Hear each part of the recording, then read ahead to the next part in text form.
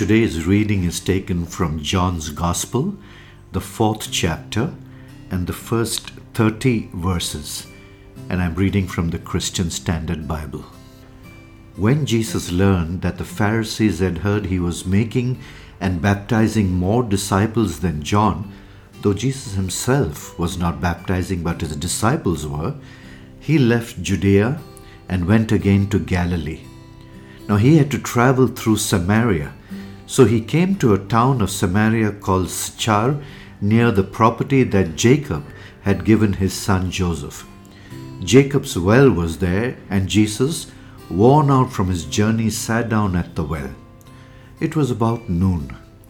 A woman of Samaria came to draw water. "Give me a drink," Jesus said to her, because his disciples had gone into the town to buy food.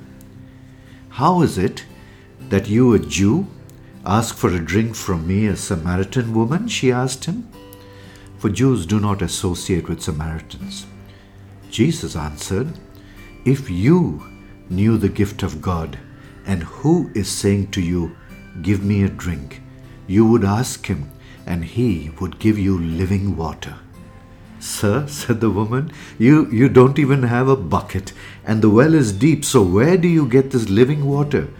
You aren't greater than our father Jacob, are you?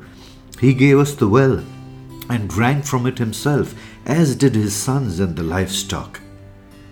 Jesus said, "Everyone who drinks from this water will get thirsty again, but whoever drinks from the water that I will give him will never get thirsty again. In fact, the water I will give him will become a well of water springing up in him for eternal life." "Sir," the woman said to him, "give me this water so that I won't get thirsty and come here to draw water."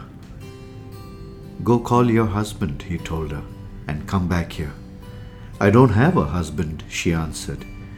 "You have correctly said, 'I don't have a husband,'" Jesus said, "for you have had 5 husbands, and the man you now have is not your husband.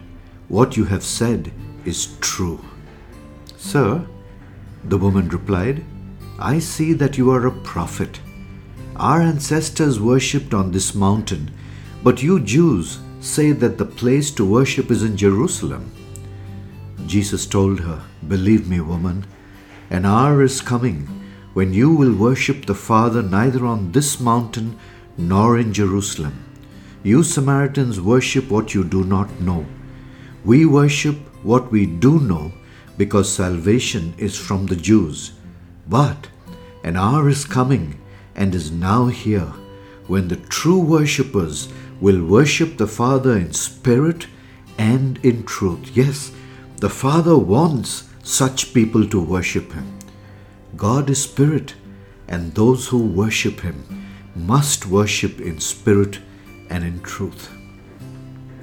The woman said to him, "I know that the Messiah is coming, who's called Christ. When he comes, he will explain everything to us." Jesus told her, "I, the one speaking to you, am he." Just then, his disciples arrived, and they were amazed that he was talking with a woman. Yet no one said, "What do you want?" or "Why are you talking with her?" Then the woman left her water jar, went into town and told the people, Come see a man who told me everything I ever did. Could this be the Messiah?" They left the town and made their way to him. Heavenly Father, help us, Lord, to drink deeply of you, to drink all the things that you have that are nourishing for us, that things that will quench our thirst. Lord, those things that we go after that are really not edifying. Help us to focus on you, your word. Lord, all the things that you did, your promises, and help us to drink deeply of them. And we pray, Lord, that our worship would be authentic and acceptable to you. Help us to worship you as authentically as we can, as truthfully as we can, and as honestly as we can. We ask this in your name, Lord Jesus. Amen.